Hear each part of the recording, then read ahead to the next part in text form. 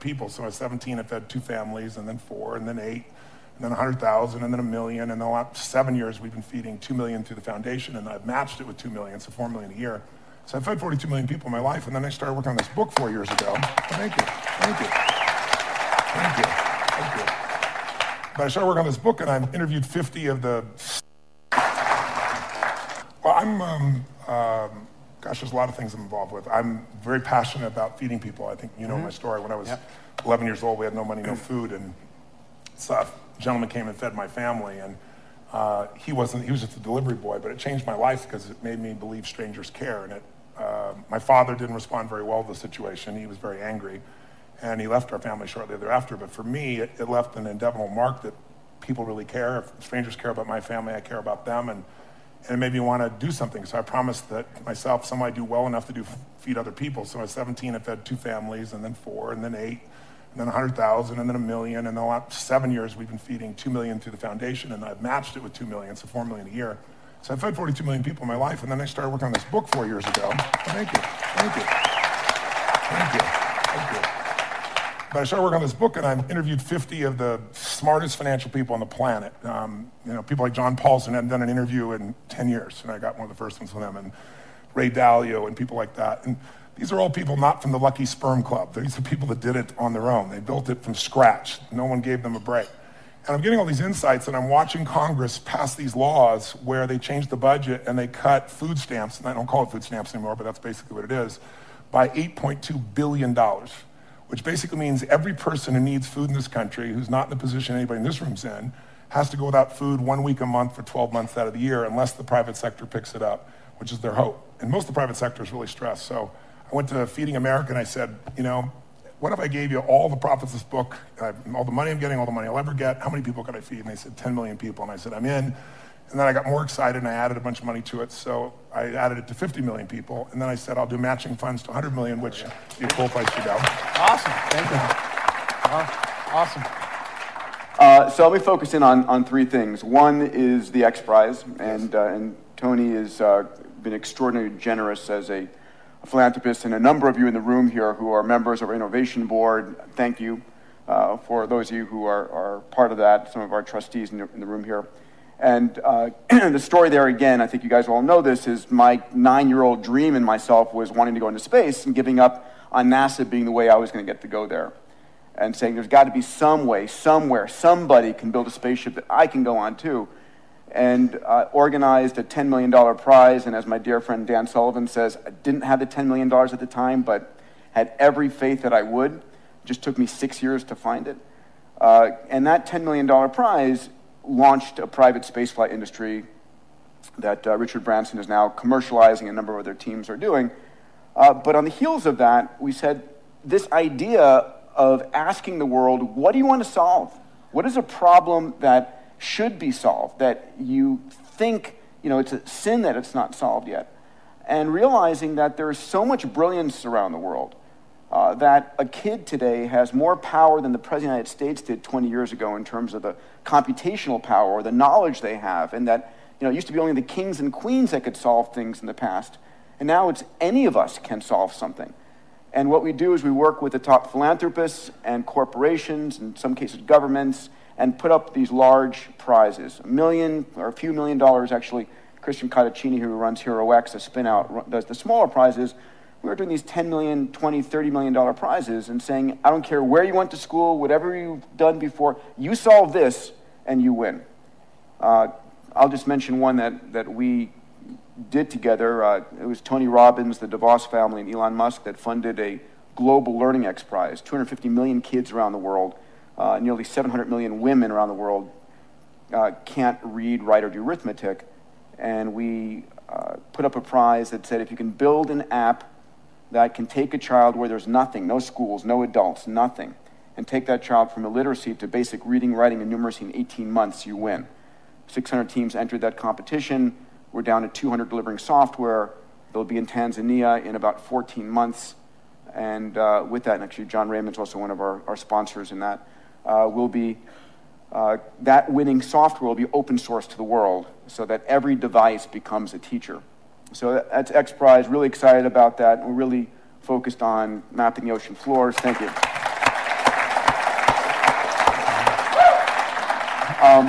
with my dear friend Eric Anderson in the back here, co-founded Planetary Resources. And the concept here is that we think of things as scarce on Earth. And certain things are the beautiful lands that we have, and we shouldn't rape and pillage them. But we live in a solar system filled with resources. And the concept here of Planetary Resources is we are using the most advanced technology, 3D printed spacecraft, AI on board, sensors that have never flown in orbit before, to go out to prospect near-Earth asteroids, which are rich in fuels, platinum group metals, construction materials. And those same spacecraft, when pointed down towards the Earth, we've just discovered, and we're really excited about this, can actually map and predict the yield of every acre of cropland on planet Earth and really help us feed the planet much more efficiently. So we just launched our first spacecraft. Next one goes up in the first quarter. The last one, which is sort of like, I think relevant to all of us, is the idea that we can all live 30 or 40 more healthy years in our life. And to Dan's point earlier about, living to 95, but not 95, living to 195, whatever it might be, we're at a moment in time where we have to realize the software that runs our body, our genome, what happens to you isn't happenstance. It isn't like, oh my God, I happen to come down with that. That, your destiny is in your genes. It's also in the environment, all these kinds of things, but, and this is Tony's one of our investors. We created a company called Human Longevity. Craig Venter, who sequenced the first human genome, and Bob Hurry and I founded it together, and it's built the world's largest genome sequencing facility on the planet. We've sequenced more human genomes than the rest of the world combined. And not just the genome, your microbiome, a full body MRI, 2,300 chemicals in your bloodstream, the most massive data set about you. We mine that data to actually help you understand what is going on. It's the most complete information data set in the world. And we've also, just a few of you in the audience here I know are benefiting from this in our health nucleus. We're now actually sequencing cancers to help you know what drug specifically works for you in your cancer, not just for everybody who happens to have that generic cancer. So that's a big one. I think that's something that's going to impact all of us is, making 100 years old and you 60, right? You'll get younger. That's it. Awesome. What are the biggest trade-offs that both of you consider maybe negative in order to do what it is you do? Because you're both, incredibly driven, what I would consider insane schedules, but at the same time, you're making massive contributions to humanity. So what are the trade-offs that you would consider like, we work our asses off. We do a lot of stuff, but this is what we had to sacrifice in order to do it. If you think of it that way. I think if you think of it as a sacrifice, then you're going to build frustration or resentment. I really don't. If you think it's a sacrifice, you shouldn't do it. I think the challenge is that most people have this illusion about life-work balance. And I think that's if you're going to accomplish anything, it's what people are laughing because right? What's true is life-work integration. So I was just in 7 countries, 21 days, but who's with me is my family, who's with me is my friends, and I've done well enough to have a plane and bedrooms and all that kind of cool stuff makes it. But when I didn't, we huffed it together. And beginning days it was coach and dragging ourselves around. But I thought it was great for my kids to have schooling, but I thought an education was more valuable, and traveling the earth was a part of that. But we're in the middle of this crazy schedule, but it's not work, it's a mission. When it's work, it's that. I always ask people, I said, how would you describe what you do? And people, I say, is it work, is it career, or is it mission? And most people, of course, say it's work, and that's exactly what it is. It's heavy. If it's your career, it gives you something more. If it's your mission, it doesn't wear you out. It brings energy to you. It's fulfilling. And if you can tie your mission in with the people that you love, it's pretty cool.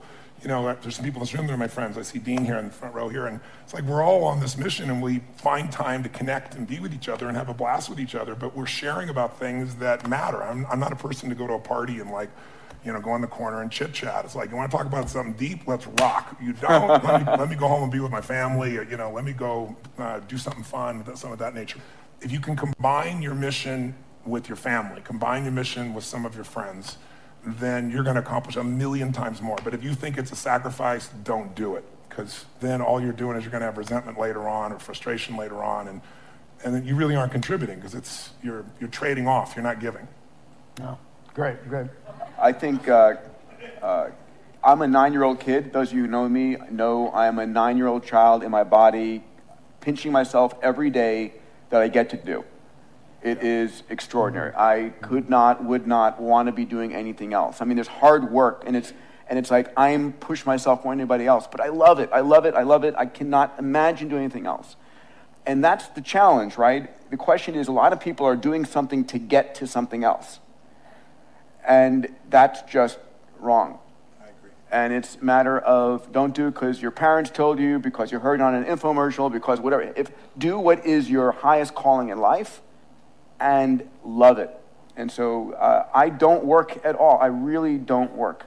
You know, Dan has told me to get rid of it, and so I get rid of it. Well, you know, I mean, this room is filled with some very high achievers. And obviously what I wanted to derive from you guys is just some insights, some how-tos, some what it is you do to just give them, you know, perspective and stuff. And I carefully chose some questions.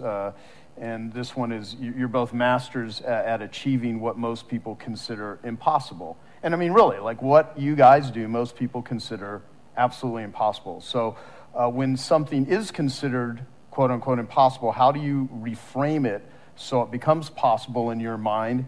And how much of that is mindset? Well, I think impossible is not a fact, it's an opinion. When someone tells me it's impossible, I always just look at anybody around me knows that they can't do that. So that's part of it. But if they didn't know me, it's your opinion. Then they'll say, no, science shows. And I say, yeah, and how many times has science showed something's impossible? Now science shows it's possible. Things are impossible until somebody does it. And so I find that, you know, most of your business people, you look at businesses and what does it take to make a business grow? It's not impossible to make a business grow. A business has been shrinking for a long time, or it's been stuck. The real problem is always, the chokehold is always the psychology and the skills of the leader. Always. And 80% of that is psychology and 20% is the mechanics. Like if you don't know how to read your financials and you're trying to fly the plane of your company, I mean, come on. You know, if all you do is go down and you look at profit and loss and you see what it is and you have a beer, either way, you either celebrate or you get depressed, you know, something, you know, you're going to be in trouble, right? But if you have the skill sets, that's one thing. But you can get any skill set if you have the psychology. And anytime a business is not growing, it is not because it's impossible. It's because they aren't innovating. And they're not innovating because they're believing it's impossible. I mean, if we all know what does it take to transform, and obviously help people, it takes 3 things to create a breakthrough in anything, in your personal life, in your business, anywhere. You need a strategy. But that's not the first place you should look, and it's the first place all of us look. Me too. It's our inherent thing. You want to lose weight? Well, how do I do it? I want to grow my business. How do I do it? It's instinctive. We've been trained to think that way. But the problem is the how-to is usually not that complex. I mean, come on. 70% of America is what, 75% of America now is overweight? Is that because it's so complex how to be fit and strong? Right? You know, only the 1% know the answers. They hide it from you. You have to work your ass off to not hear what it takes, right? And so, you know, I remember I went to a TED Med Center and I watched about 12 doctors, one after another, get up and do these stories about how we could just get patients to take their medications and try to figure out the whole thing. And I was just looking and going, you're all talking about strategy and you've forgotten psychology. Because strategy is wonderful. I'm a strategist. I spent my whole life figuring out strategies. As we both know, a strategy could save you a decade, right? In business, strategy could save you, you know, it could make the difference between success and failure. But most people have strategies available, or they could get them, or you could create them. But the problem is you got a story. And your story is why it isn't working. And the story is, I've tried what? Everything. If you tried everything, you'd be fit, right? If you tried everything, you'd be profitable. If you tried everything, you'd be there. But people say it, you know, I'm big bone. That's what I used to say. I'm still big bone, but I'm 38 pounds lighter than I was 25 years ago, and I've never gained it back, right? When I was big bone, that was my story. All the good ones are gone. That's why I'm not in a relationship. Or they're gay and I'm not, or I'm gay and they are, or whatever the story is.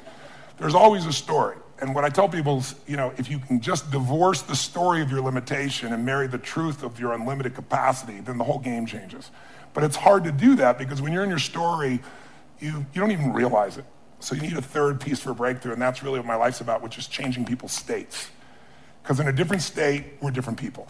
You know, can mean people be nice? Yes or no? Yes or no? Of course they are, when they're in a nice state. Can nice people be mean? Sure, they get a mean state. So really learning to train yourself to be in an ideal state where the best of you comes out for yourself, for your family, for your mission, for your world, for your coworkers. To me, that's one of the most important decisions in life to make. If you ask me, out of all the people I've met, all the things I've seen, what creates a magnificent life? Everybody has goals and dreams that are different. Some people want, picket fence. Some want to make $1 billion. Some, want to have this huge breakthrough in technology. Some people want to write beautiful poetry. Whatever is right for people is what I want them for themselves. I don't want them to be like me or you or anybody else. I want them to have their dream. But to have it, you need 2 skills. You need, number 1, to have the science of achievement. It's a science. You have to know how to take your vision and make it real.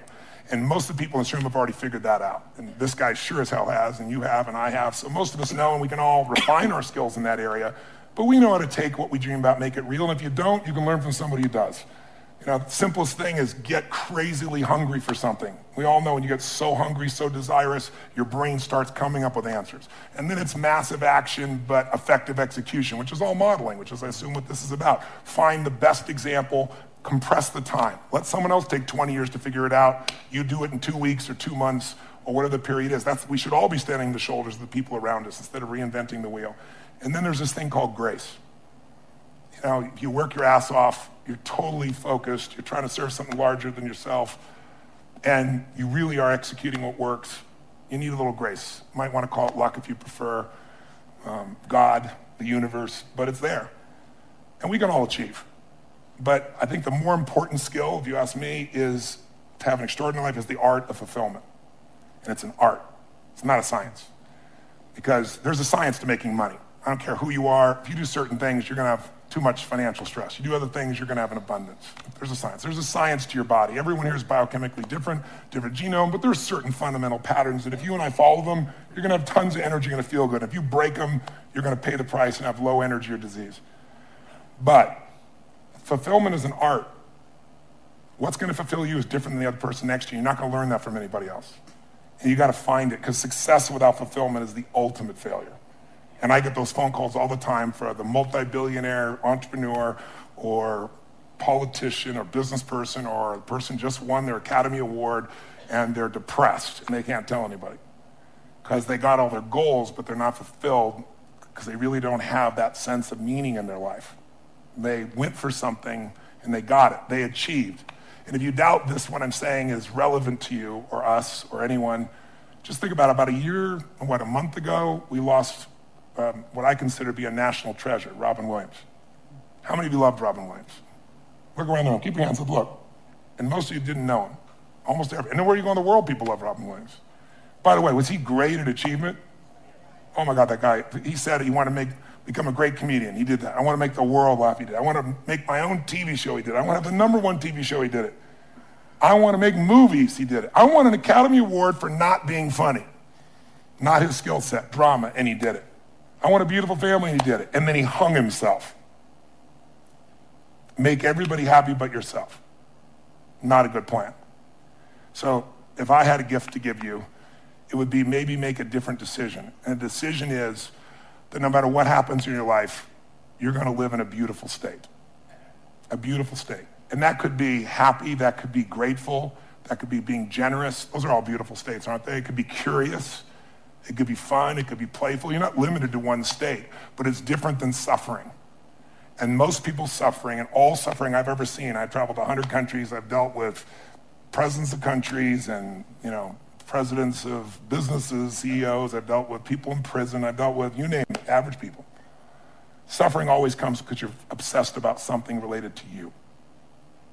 You can only be depressed if you're focusing on yourself. You say, no, I'm depressed because it's my kids and they're not doing well. No, you're depressed because you feel you failed your kids. It's about you. It's about how you think what you should have done or shouldn't have done or what someone did to you or didn't do to you in the past or the future, which don't even exist. So I have a simple goal. My goal is help people make a decision that says, I don't know what's going to happen. You might get a divorce, even though you don't think so.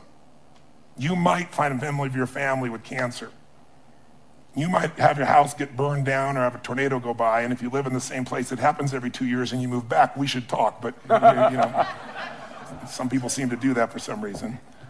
You can't control those things. I can't control those things. I don't want those to happen to you or anybody I love or anybody who's even a stranger to me, but they're going to happen. True? not positive things, just the truth. So if that's going to happen, I say make a decision now that says, I'm going to live in a beautiful state and I'm going to find beauty in whatever life brings me. Because life is too short not to. I see a little buddy over here named Sean. I remember when I got a phone call from the Make-A-Wish Foundation saying, "Have a young man is about to die and he wants to meet you." And he came to the seminar, and then I took him out afterwards. At the time, if he coughed too much, they said, you can't grab him. I said, I want to take him across the fire. I said, take him across the fire? I said, if he coughs, he breaks a rib. I said, I'll be really gentle. We're going to do this thing. And he did it. And then afterwards, I sat down with him and said, man, I don't have the answers, but if your body is, you're just coughing and it's going to make you break a rib, your body is so acid. I said, you should get alkaline. Let me put you together with a doctor. How many years ago was that? From 36, I was 19. You were 19 and you're now 36. I like seeing you here, so brother. Give him a hand. He's a beautiful man. He's a beautiful man. But Sean, what made me think of Sean is Sean lives in a beautiful state. He could be complaining and whining, and what does he do? His whole life is not about himself. That's why he's so happy. He doesn't live in himself. He lives outside himself, serving things he loves. He still takes care of himself, and he's funny. He likes to seduce women and things like I can't talk about right now, but...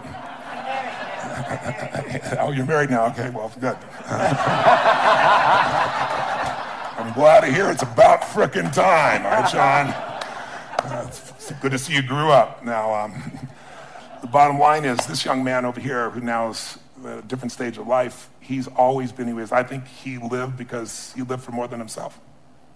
I'm sure he felt pain, but we only suffer when we think about what's being done to us or what people are going to think or what they should have done or hadn't done, and you can't control that stuff anyway. I mean, why be pissed when people are going to do it? Are people going to be mean? Yes or no? Are people going to be unfair and unjust? Yes or no? Are people going to be beautiful and generous? Yes or no? You just never know when that's going to happen, so might as well enjoy yourself along the way. And I suggest today, if you want, if there's any gift I came by to give you, it's to tell you what you know already, but get you to make a decision about it. To actually decide, I'm going to live in a beautiful state. That doesn't mean I don't get angry or tired. Or, suffering arises and you end it the moment you go, I'm thinking about me. If I do this, I'll always be suffering. The human mind is always looking for what's wrong. The human brain is not designed to make you happy. It's designed to make you survive. Happiness, that's your job. And you only get it if you draw a line in the sand. That's how it's going to be. And I can tell you the few people that do it, I know a few people that have done it, they have magnificent lives. And when you're in a beautiful state, the best ideas come in. This man lives in a beautiful state. Every time I talk to him, I love seeing Peter. Peter's just always on fire about something. But notice, he's doing unbelievably well. There's nothing wrong with that. But almost everything he's doing is about more than himself, and so that's why he feels so alive. He's not suffering an ounce. He's in ecstasy. He's not lucky. He's living life a certain way. It's a beautiful way. I'm honored to have you as a friend. Thank you, brother. How many met this man before, and he was in a wonderful state? Let me show your hands. I don't think I've ever seen him not in a wonderful state. I've seen him have some painful, challenging places, but he doesn't stay there. And look what he's able to create because of it. He is a 9-year-old boy who's on fire. He's on fire to light the world on fire with what's possible. It's a beautiful thing. I honor you. So the contribution I'll make, thank you, Tony. And I think it was about impossible and mindset and so forth, is the reality is there is very little that's impossible, period. It just is. And your mindset, as soon as you say something is impossible, then you shut down every possibility for solving it, right? And we all know this. And the challenge is that it's really hard not to be in that state because we get thrown stuff all the time. And what I want to share with you is an experiment, which is to say, okay, not only how do I make it possible, but how do I actually go 10 times bigger? And you've heard me speak about this, moonshot thinking, bold thinking, whatever the case, whatever terminology you want to give it. And most of us in our life are trying to make a 10% improvement. And we know this. I'm trying to increase my revenues by 10%. I'm trying to reduce my sales by 10%, save 10% more of the lands out there, whatever it truly is. We all have this sort of beaten into us by life and by the rest of the universe that you can make these small incremental improvements. But the fact of the matter is that there are those in the world that go 10 times bigger. And every one of us can be that. And as soon as you say, I want to not only solve this thing, but go 10 times bigger in my work, in the things, And can I say this, in something that you're truly passionate about, not just about earning a little bit more money. I mean, it really should be in something that you care truly about, that is bigger than yourself, that is impacting the world. As soon as you try and go 10 times bigger, 3 magical things happen. Number one, even if you have no idea how to solve it, no idea how to get there, you'll be amazed at what you come up with. And what's interesting is our legacy, our past, anchors us to where we are today. And you have to let go of that.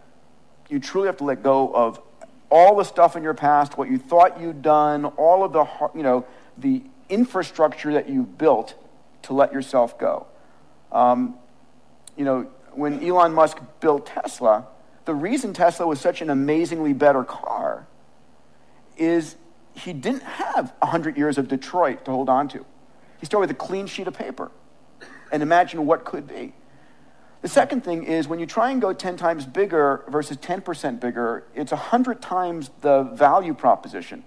And it's never 100 times more expensive or 100 times harder. And so you get this increased capability. And then the third thing is when you try and go 10 times bigger, to solve a problem 10 times bigger, you've got to reinvent stuff. You have to actually go and figure out, okay, I have no idea how I'm going to solve that, but you're going to start to reinvent things. So when Eric and I were working on, asteroid mining, we had to reinvent. We had to have, so much computational power on board the spacecraft. We had to come up with brand new sensors and hyperspectral and midwave IR that didn't exist, had never been licensed, because these spacecraft were going to be operating at 200 million miles away, and that forced us to come up with new kinds of capabilities that were not currently possible. And you'll be amazed what those capabilities that you create in your business, in your life, enable you to do. And so there's this massive benefit, this payoff, this dividend that comes from expanding your mind and not being anchored to the past. And so I think that there are very few things that are truly impossible. I think that impossible is a state of mind. And I'll say one other thing. The people in your life are part of that anchoring. And so how do you anchor yourself with a new set of people? Right? I'm looking at my dear friend Naveen Jain here, with whom we've opened up X Prize India and are really working on solving women's and girls' issues in India and providing abundant drinking water in India. I mean, so how do you surround yourself with amazing people who live in the state of anything is possible? I'm blessed at X Prize, at Singularity University, at HLI and PRI. I live that constantly. And so how do you do that? Where are you doing that? What is your nothing is impossible community? Here. It is truly here. And so that's really critically important, because once you get into that mindset, then you start freeing yourself from that you tell yourself and people tell you. Because we are living in a world where constant, amazing miracles happen. The other thing, because I'll put my commercial into this, stop watching the news. Stop watching the news. You could not pay me enough to have the Crisis News Network or the Constantly Negative News Network, whatever you call CNN, pollute my mind. Really, I have social networks, I have Google filters and so forth. I was just telling Ariana about this, and hopefully she'll do this. I want on the front page of Huffington Post, I said, I want a slider where I can control the percentage of positive news stories. Right? How would you like that? Instead of, because right now it's 10 to 1 negative to positive. It's true. It's like, why would you possibly invest in the world and in the life and all these things if the world is falling apart? If the Crisis News Network is like showing you airplane accident, airplane accident, airplane accident, what problem is that the news networks never tell you, there was no school shooting today at this school, or this airplane actually flew LA to New York and actually made it and everybody survived. That's not news. And so we get this disproportionate view. And so our minds are constantly, the mindset you have when you watch the negative news is awful. Not that it's not going on. It's not that there's this amazing hardship and lives that are on the precipice of hunger and death around the world. But the world is getting better at an extraordinary rate, and you can make a difference in it. And there is no problem. There is no problem we cannot solve, period. End of statement. So. Awesome. All right, so since both of you are two of the greatest achievers and biggest thinkers, at least that I know. In the history of humanity. Well, honest to God, you know what? No, in a very serious way. You know what? It's funny. I can't imagine there will ever be another Tony Robbins. You are a freaking freak of nature. That's true. A force of nature. And I mean, one of the most amazing things, like when I went to date with Destiny, he'll ask, how many of you came here, you're thinking about committing suicide?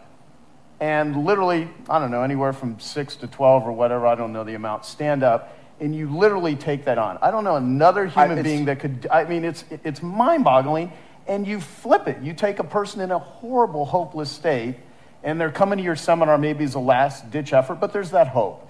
And you just channel it, but then you share that with freaking thousands of people live on the spot. I mean, and that's just one of like hundreds of things that you do that are mind-boggling. And everybody in the audience thinking, there's no way he can do this. There's no way you can solve. How can you possibly? And then boom, it's done. You do it. It is truly a blessing to have you on the planet. It's a blessing. I mean, like, were you born this way? It's a stupid question, but like, I'm saying it for other people. Like, you built yourself to be Tony Robbins. Can we publish your gene sequence? I was a kid from Azusa who had no certainty, who we had no food and had to be in charge because my mother was a little crazy, and I promised myself that my future family would never go through this. And so I decided I hated suffering because I experienced it and I wanted to end it. So I read 700 books in the area of human development, psychology, and physiology when I was still 17, 18, 19 to 21, 22 years old. I was saying I was going to read a book a day. I didn't do that, but I was still immersed. I went to every event. I listened to everything. I got immersed.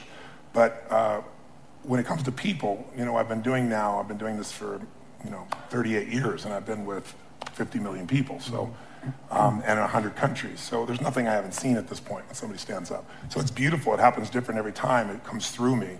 And I really believe in grace. I really believe it's there. But I prepare at a level that most people never dream of.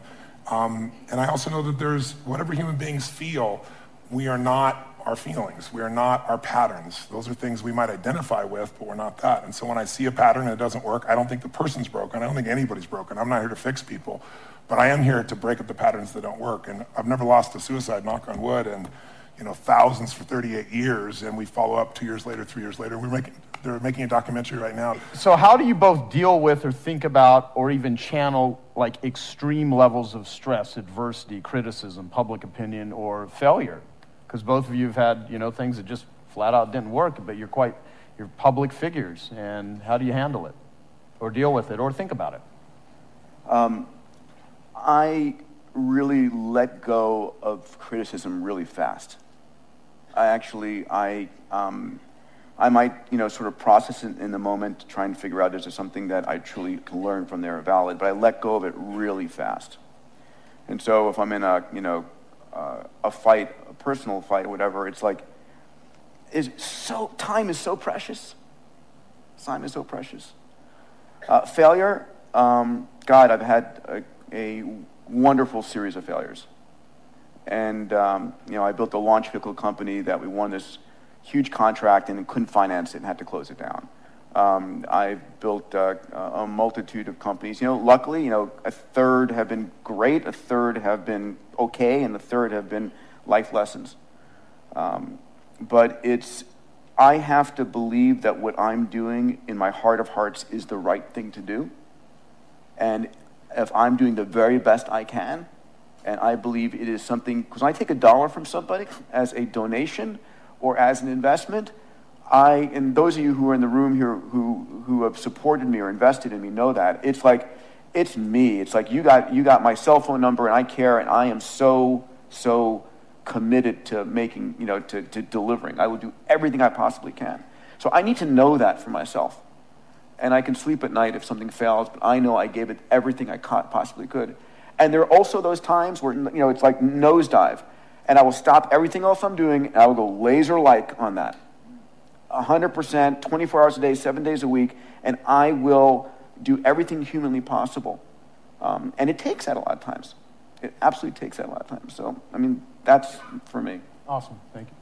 I would say, I love to light people up.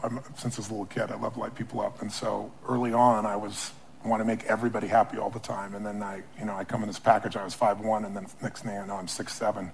I grew 10 inches in a year because I had a tumor in my brain. And I didn't even know it. And I grew, so I'm big, and I'm, quiet and unassuming. I have a hard time expressing my true feelings, so it makes it difficult for people to understand what I'm really like.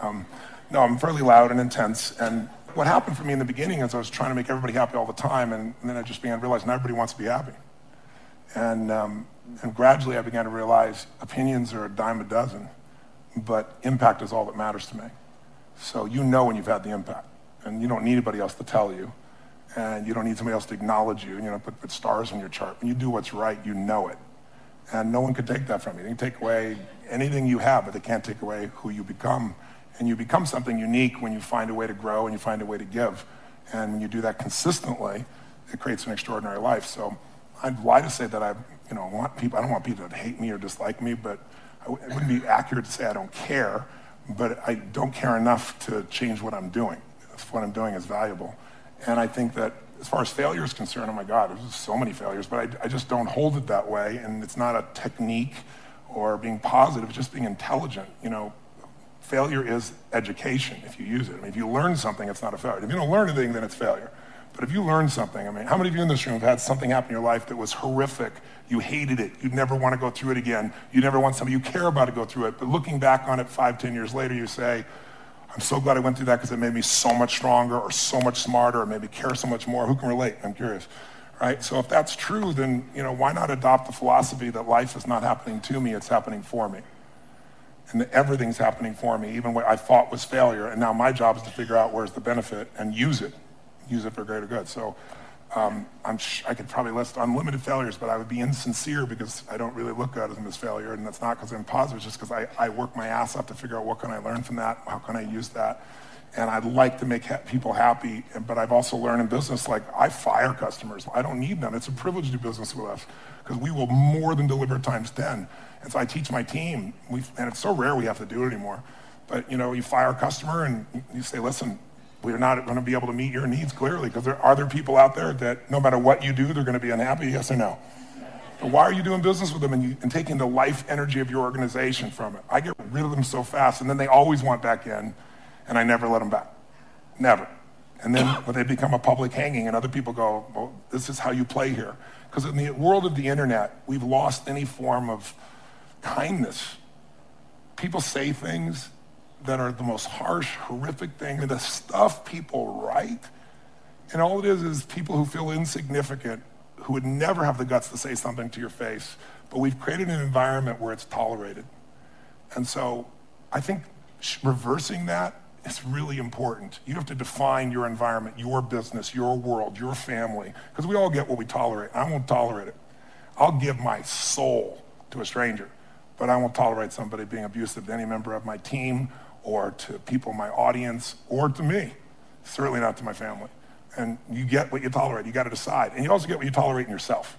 And I think if you can look at what you're tolerating yourself and say, I'm not gonna tolerate that anymore in myself, then it's easier to lead other people. If you're just telling other people you won't tolerate, they'll look at you and go, yeah, you don't tolerate, but look how you are. And you don't have to be perfect, but people see how, you don't have to know who I am, you don't have to watch my lips move, you can see how my feet have moved for 38 years, that's Tony Robbins. Right? That's probably the best signature you can give. That's the brand that you put out there. It's the way you live. The thing you said, the line, which I love, life is not happening to me, it's happening for me.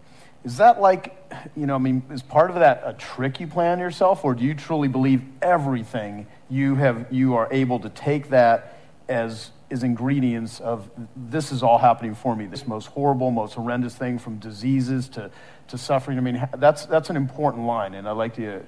It's not just a line. There's a woman that I just saw that I'd met 15 years ago, and she just showed at my seminar, and she was suicidal because one of her daughters had gotten sick, and she brought her to the hospital, and the doctor said she's fine. She brought her home, and the child died. And she was going to kill herself, and she had 3 other kids. So I really, truly had to work with her, and I remember working with her back then. I looked it up because we have all stuff I've ever done on film. And I asked her, I said, what are your spiritual beliefs? And she said, I believe everything happens for a reason, and all that stuff. I said, so you're going to abandon what you believe spiritually because life didn't turn out the way you want right now? She said, no. I said, if it's the truth, it'll be the truth when it's painful, it'll be the truth when it's pleasurable. So I would lie to you to say, I jump up and go, this is happening for me right now. I don't do that. I think, what the hell's happening? Why? And then I catch myself and I go, there's some good in this. And my real core belief underneath that is, everything I've ever been able to help people with is because I've faced some portion of it. If I have to face a divorce, I decided I needed to go through a divorce, and I didn't want to. No one takes you to pick your partner after 14 years.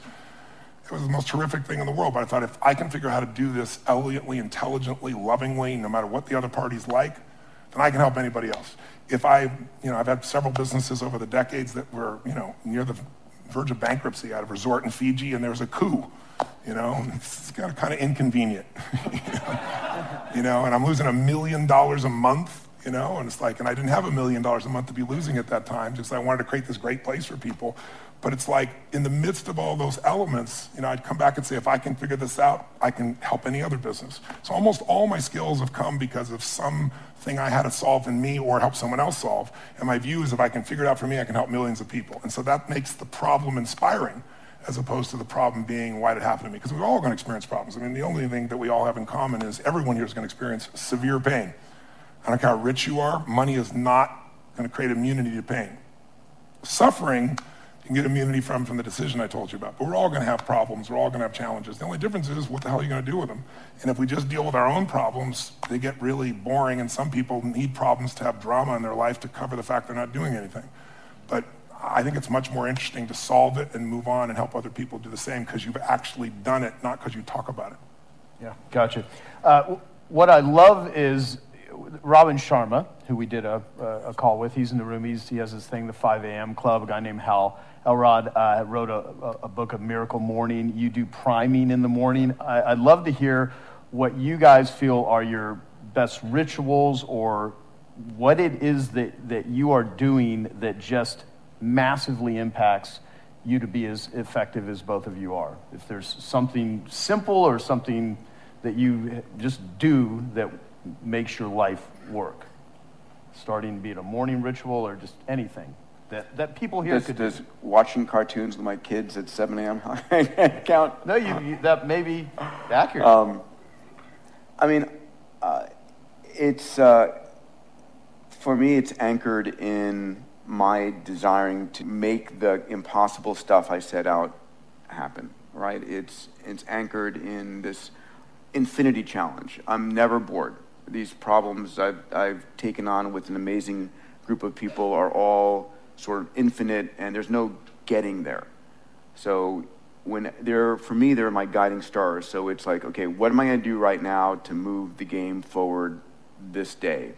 I wish I could say I was a great meditator or yoga person or so forth, and that will come, but not right now. For me, it's just it's dedication to the child inside me and what I care deeply about, which is making these succeed. And ultimately, it's trying to be clear about what I'm enjoying doing. Right? It's surfing the stuff I love versus, this is work. I'm probably not good at this work. Who else can I find that can do it? And doing the stuff that I truly love better, and doing more of that. There's nothing sophisticated there. Tony, what do you got? Well, I think anyone who succeeds has something that they aspire to. There's a mission, there's a direction, there's a desire, and they bring it up regularly. And you do that, even though you say you don't do it in a sophisticated way. Attacking the human genome and figuring out how to get meteors to feed you what you need is a fairly large vision, somewhat sophisticated. Mine's really simple. Mine's simple is I believe that the body is the place that drives the mind the fastest. You can go inside your head all day long trying to resolve things and make excuses or freak out, but I learned early on in my life that in order to make myself do things, I had to trigger this body to feel strength and to know that when I say something, I mean it. And so I have a simple ritual that's actually enjoyable. It may not sound enjoyable, but it is now, which is I get up every morning, and I'm privileged to have multiple homes. So if I'm in those homes, one of the homes I have a river, the rest of them I have cold plunges.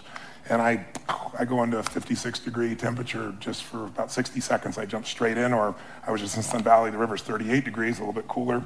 And I took my nephew and said, "You're about to learn how to start your day." And I bring all my friends when they come. They all have to do this. But every cell, every nerve in your body explodes, and it's phenomenal for your lymph system, phenomenal for your health. But it also is just a simple discipline that says, I say it, it happens. I'm going to say I'm going to do this, I do it. And I've done it so much, it's there, and it's invigorating. And then I do, as you said, something I call priming. I don't, you wake up and you're, 22 hours off your normal time zone, and you've got to get up and take care of 10,000 people for 3 days and nights for 14 to 15 hours. You don't always wake up feeling, wow, is this the coolest thing in the world? Some days wake up and go, what universe is my body in, And so I do my physical ritual, but then I also do this priming. And priming for me is just, I don't hope that I'm going to show up at my best. I create a state for it. Most of you know probably the principle of priming. They've proven it in so many scientific studies. We all think we make our decisions consciously, when much of our decision making that we think is conscious is being made by contextual environmental manipulation that we're not even thinking about.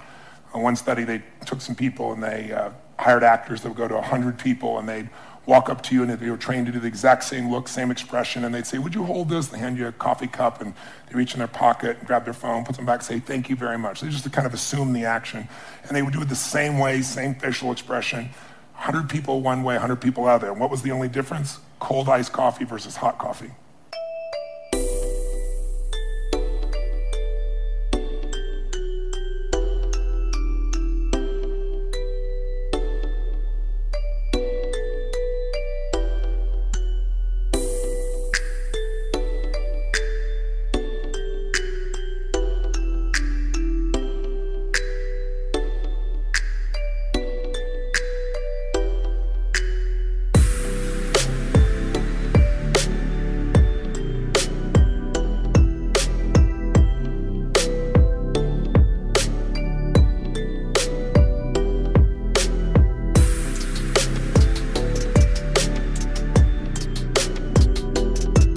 An hour later, they come back with some people, different people, who've got little caps on. They're saying, "Listen, we'll give you $10 if you'll give us 2 minutes.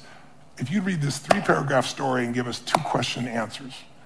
And they read this little story. Everyone reads the same story. And at the end, they ask them, "How would you describe the main character? What are they like as a person?" 80% of the people that got warm coffee said they're warm, they're generous, they're loving, but warm is always one of the language patterns. 80% like clockwork, people got the iced coffee, same story, say that they're very cold, that they use language like being obsessed or being about themselves, selfish, things of this nature. I give you dozens of examples. So what I do each morning is I do a breathing pattern. It's an explosive breathing pattern that I learned in India, breathing your breath in and exploding it out, from the gut out the nose. And I do that 3 sets of 10, pause, 3 sets of 10, pause, 3 sets of 10. So it alters my state. And then I just do 3 things for 10 minutes, because I have this deal with myself. If you don't have 10 minutes for yourself, you don't have a life. Who's with me on this? So I said, you know what? I don't need to have 20-minute, 30-minute, 40-minute meditations. I want 10 minutes, and I don't know I need to meditate. I don't know if I'm going to meditate. To not think, I don't know too many people can do that. And I don't even know that I want to not frickin' think, So I thought, what I want to do is I want to focus on the emotions that will cause me to be the better me. And the 2 emotions that most people are messed up by are anger and fear. And when you're grateful, you can't be angry. Try to be grateful and angry simultaneously, it'll never work. And you can't be fearful when you're grateful. So when I look at people, almost always they're reacting out of fear or they're reacting out of anger. It's some version of those 2. So gratitude to me is the antidote. So I spend 3 minutes, just 3 minutes, and I think of 3 things I'm grateful for, 3 people, 3 situations, but I step into it. I don't remember the roller coaster over there riding it. I put myself in the front seat going over the edge so I feel the moment. And I make sure one of the 3 things I'm grateful for is something really simple, like the wind on my face, or something beautiful like my child's smile. And the reason I do that is because I remember, interviewing some of the astronauts, Buzz Aldrin and these guys, and most of you probably know, you can imagine, to be an astronaut, this man knows, to aspire to do that, and then to go through the thousands of people and be picked, and then to actually go to the moon and stand on the moon and look back and see that picture we've all seen, that blue-green earth. I mean, you imagine, and then you come home and what happens? There's a ticker tape parade and you shake the president's hand. And now what the hell do you? You're 32. What the hell do you do for the rest of your life? And you know what? If you know the story of many of these astronauts, most of them had some major emotional challenges, right? Some abused alcohol, some drugs. And they had a real rough time because they forgot to find adventure in a smile. They thought the only way to do is go to the moon. So I trained myself to make sure not just the big, beautiful things that are part of my life, but the little things. And so I feel that for 3 minutes. Then I do 3 minutes of a blessing, corny as it may sound. I imagine life, God, energy coming into my body, healing every muscle, every nerve in my body, strengthening everything as you strengthening the best of me, my passion, my love, my generosity, my creativity, my humor, my love. And then I see any problem that needs to be solved just being solved, because otherwise I tend to think I got to do it all. And then once I feel that fully, and that energy comes through me and back through me multiple times, then I do a circle of my intimate family, my kids, my wife, my friends. This little character over here is one of my list. And I just circle out all the way out to my clients. And I send that same energy to them. And I imagine, as corny as it sounds, they're being healed. They're getting what they need energy-wise. They're having the life that they deserve and seeing it multiplied. So I do that for 3 minutes. And the last 3 minutes are my 3 to thrive. I think of 3 specific outcomes that matter to me. And I don't think about achieving them. I see, feel, and experience them as done, and I see the impact that it has. I see people's lives touched. I see the joy. I feel it as done, and I feel grateful. And it's 10 minutes, but honestly, it usually goes 15 or 20 because I'm having a damn good time. But by having a 10-minute walk, there's no excuse not to do it. And I do it every day, and I don't hope I'm going to feel good. And then what happens is, you're primed. You see things through a different set of filters. You make decisions through different filters. And also think of it, most people are wired for stress. They're wired for frustration. They're wired for feeling lonely. And they got a highway to pissed off, and they've got dirt roads to happiness. So I decided I'm going to wire myself for happiness. I wasn't born that way. My view is I have to change the whole earth to be happy. Today, that's different for me. Now I can just wake up and be happy because I've wired myself in a different way, neurologically. And then I show other people how to do this as well. You guys are awesome. I really, really appreciate you both coming to this and taking it. Thank you so much. Thank you.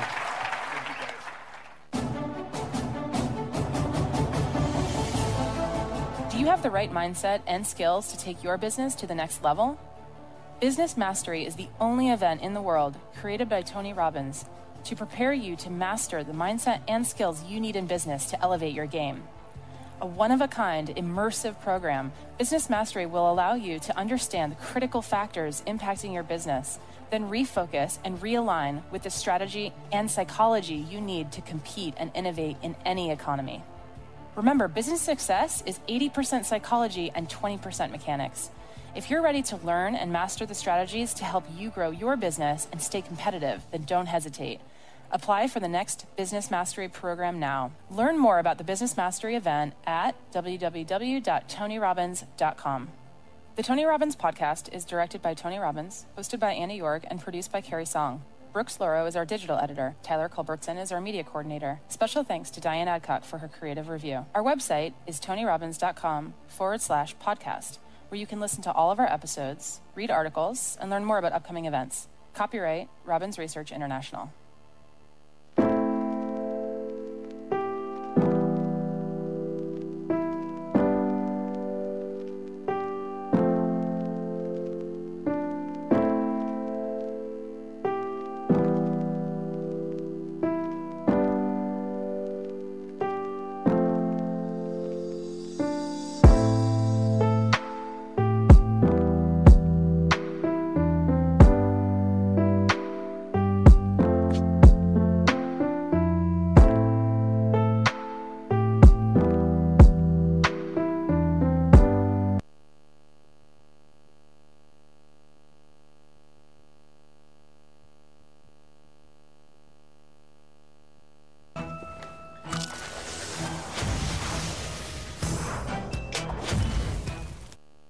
As you're gearing up to step back into your normal life, if you haven't already done that, I thought I'd just give you 5 quick little triggers, just reminders that are so simple, but these are the 5 things that I personally did when I first got kicked out of my house. Some of you know the story. My mom was a very powerful woman. I had 4 different fathers, and she kicked my dad out. And on Christmas Eve, she decided I was on his side, so she kicked me out too. And I had nothing, and I had to figure out what to do. She kept my 1960 Volkswagen. I earned $40 a week. And don't get me wrong, I love my mom, but she abused alcohol and prescription drugs. And when people do that, they're not themselves. They do little crazy things. But I am who I am because of her. And part of that was even that first step where I had to just figure out what to do with my life. But it was incredibly depressing. I have a younger brother, 5 years younger sister, 7 years younger. I love them, loves of my life. And I was separated from my brother and sister, and I'm walking in the rain trying to figure out what the hell I'm going to do. And I'm still in high school. And so one of the things that I did is I slept on this mountaintop, and then of course it rained. And so the next day I talked to a friend, a lady friend, not a girlfriend, but a girl who was a friend. And her parents let me stay in their laundry room. And I remember I was so depressed. I don't know if you've ever been to that place where you're like wondering why you're even around or whether you should be around. It was a pretty brutal time. But what turned me around was feeding my mind. What I mean by that is about a year earlier, I'd gone to this seminar by Jim Rohn. I know many of you have heard of Jim. He's no longer alive, passed some years ago, but he was a mentor of mine. And I went to a seminar with 17, and in the seminar, he really talked about the importance of feeding your mind, and you've got to feed it because otherwise things come at you. And so I remember I took the little bit of change I had left in my pocket, and I got on a bus, and I drove, they drove me anyway on the bus for about, I don't know, it's about an hour's away from where I was, because I'd been to this place once before, had this amazing bookstore. And I figured I'll go in there and I'll just read a bunch of books while I'm in there because they can't afford any. And then I picked up a book called The Magic of Believing by Claude M. Bristol. And in this book, it talked about training and conditioning your mind and how what goes in your mind becomes the experience of your life and how to do it. And I was so depressed, I didn't know what to do. And so I went and I'll never forget, I went back to this little laundry room and there was a mirror there. And the book said, put your goals on the mirror so you look through your own eyes into your goals and you see in your own eyes and you read those goals. Do it with soap. And so I did it in the mirror. And then I made these little posters that said things like, only a loser is depressed. Now that's not true. But I felt like I'm not a loser, and that was the leverage I had, right? I can't be depressed if the losers are depressed. And so I just try to work on everything. But gradually I started turning my life around, and I did 5 things, and I did them again. I got to tell you, and multiple times in my life when I hit really bad places, when I was told I had a tumor in my brain and that, I might die, when I buried all 4 of my fathers over the course of a year and a half and my mother. Those are rough times. They start to shift you. When 2008 happened and looked like everything was going under. And I went back and I reapplied them here at the beginning of the pandemic as well. So they're really simple. But first of the 5 keys to transform your life, I don't care where you are, how great it is, if you can get to the next level, the first step is stand guard at the door of your mind. And I got that from my teacher, Jim Rohn. I remember it came to me one day and I was really frustrated. I was saying, I'm working so hard and nothing's really working and I don't understand it. And I was super frustrated. And remember, he came to me and he said, Tony, he said, listen to me. He said, tell me what are you reading? He said, tell me who you're talking to. He said, tell me who you're surrounding yourself with. And I said, well, I'm mostly isolated by myself. And I said, but I'm so frustrated. He goes, listen to me. He said, answer this question for me. He said, what happens in the world if, let's say, your worst enemy comes by and drops sugar in your coffee? And I said, well, you don't have sweet coffee. He said, well, what if your best friend, even by accident, what if your brother, your sister, your mother, your father, somebody you love, accidentally drops sweet?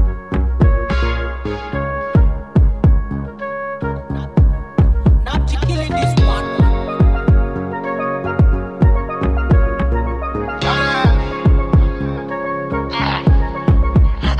It be like you don't talk too much. Small talk, you don't talk who talk. Oh boy, you done they do too much. Small talk, you done they do good talk, fam. The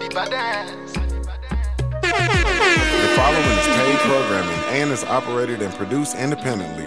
The current views and opinions expressed belong solely to the operators and do not represent the views or opinions of Family Flavors, The Slide, WBN, Inc., its affiliates, its sister companies, or respective companies which these individuals are affiliated or have been previously affiliated.